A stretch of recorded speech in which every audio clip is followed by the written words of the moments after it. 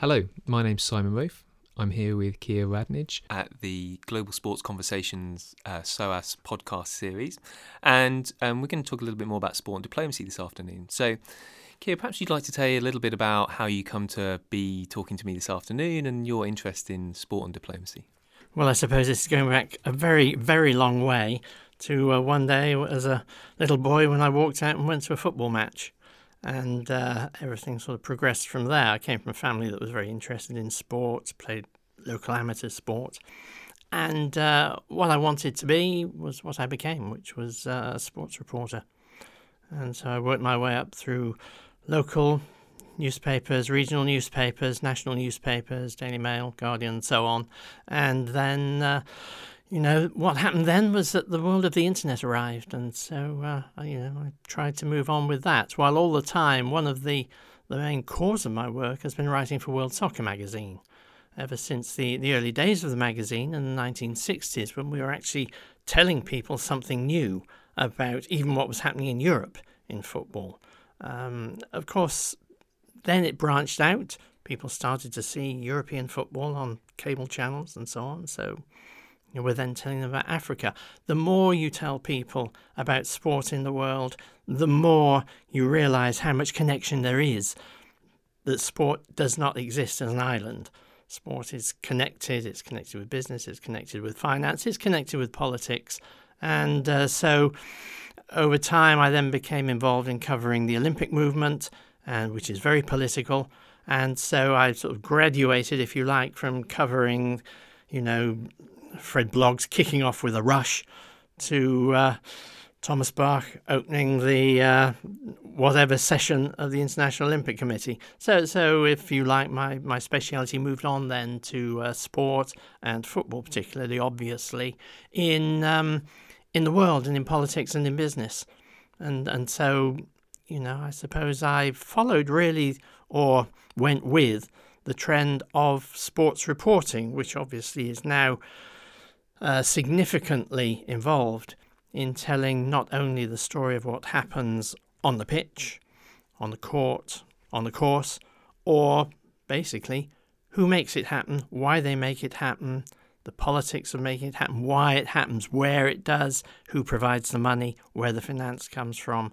And maybe one day, we can posit an idea about where it's going to go. But that's guesswork, really.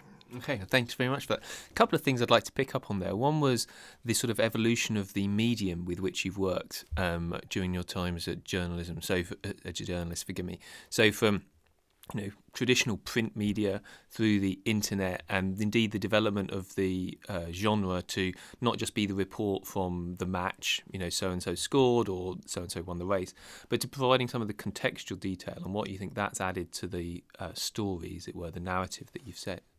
Well, I think in terms of going behind the scenes and providing the context, that's added immeasurably. And I think that's helped to educate the sporting public, if you like. I think people are much more knowledgeable, if they wish to be, about how sport is run and their opinions of the people who are running it, which are usually pretty negative, as it happens. I think one of the interesting things is that a lot of the different World Cups I reported on, the technology we used to report were different. For example, yes, back in, the 60s, early 70s, it was print and it was phoning your story back to wherever you were phoning it to if you got a line. 1978 in Argentina was the first one where I think I used telex. 1982 in Spain was fax. Then going on Mexico, and I think the first international tournament which really got into the use of the internet was the United States in the World Cup in 1994. And we used these little plastic, they were called Tandy machines. And they were very flimsy, so that during the final, which was very hot in Pasadena, they started to melt and buckle. And the Secret Service personnel had to run downstairs and cut up boxes to use as covers for the poor old journalists who were sort of melting with their machines. And of course, well, everybody knows and can see, what's happening in social media today and how it's evolved. One of the things that I've done, I'm chairman of the Football Commission of AIPS, the International Sports Writers Association. We have a debrief, usually with FIFA, UEFA, after a tournament, and what we usually do is sit around a table and say, well, whatever is going to happen in 4 years' time, there is going to be a technological development for the dissemination of the news and the sport and the coverage that we don't know about at this point. So it's a very exciting time to be a journalist, as long as you're ready to not be hidebound in the old traditions, as long as you're ready to adapt. And so beyond your crystal ball gazing about that next technological leap, is there something that you perhaps reflect on in terms of the power structures that you've seen at play, be they in international sporting federations, within the sort of media dimension, within the technology, or indeed within just the sport itself? Where does the power lie, do you think? I think one of the interesting things that's happened is that with the general access that everybody has to what we call it modern technology. It's technology. I mean, it's paper and print was old technology, and today we have what we have. Is that sporting federations have taken their media operations in-house. They're no longer dependent on quote, going out from the chairman or whatever after a meeting. They actually shape the events, shape the stories. I mean, you only had to look at what's happened recently with the Manchester City Fly on the Wall documentary as a prime example of how sport itself and sporting governing bodies are trying to shape the story to suit their own agendas, present themselves in a good light. And it's very interesting to see in the different ways in which they do it, the extent to which they engage, or still a little reticent about engaging. I think one of the most interesting developments is the way that UEFA, the UEFA website covers football with the huge news reach that they have, because they go as close as they can, if you like, the reporters and journalists who work for them, to getting to the news. But there is a line over which they cannot cross. There are certain words, if you're writing, I think, for UEFA or FIFA or something like that, you can't say that one country's national team thrashed another, because that's undiplomatic. There are very, very clever nuances which the reader won't even notice or pick up on. If you're professional, yes, you notice it. Indeed, as a student of sport and diplomacy, those are the things that we tend to focus in on. You just pick up on one thing there. In your experience, how far has gender been an issue within sports, both reporting and sports coverage? You talked a lot here about the male football tournaments that you've covered. Have you covered similar female football tournaments, and how have you found these federations address the women's game as well? Well, that's an interesting question, because it's only really in recent years that federations have had to confront dealing with the women's game and being open to diversity in general. It's not just about, women's football. I've covered World Under-17 Women's Championships, Under-20s. I covered the European Women's Championship in the Netherlands last year. Fascinating events. One of the most interesting things is you see very particularly the cultural progression. Countries who are making progress, particularly, and being very proactive in trying to develop women's football and be open to the women's game, and those countries who, frankly, are not. I mean, every national association has, by FIFA's rules, to donate a percentage of their development money to the women's game. There are many, many federations who do not do that, very obviously. And you see this, for example, at the women's Olympic tournament in Brazil, in Rio. If you look through the Brazilian team there, I think all the players were registered with foreign clubs There are a few players who are registered with the Brazilian Confederation because, the Brazilian Confederation, for all the money, all the power, all the name, its interest in women's football has been basically next to zilch. Okay. But following up, in terms of the media,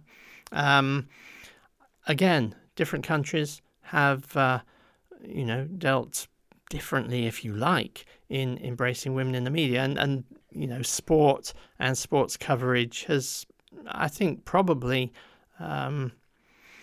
British media has probably led the way, although, most women in British media would say it's been very slow and very backwards. I mean, for example, I remember the first time The Guardian, I think it was The Guardian, sent a woman reporter to cover a Premier League or an old First Division match.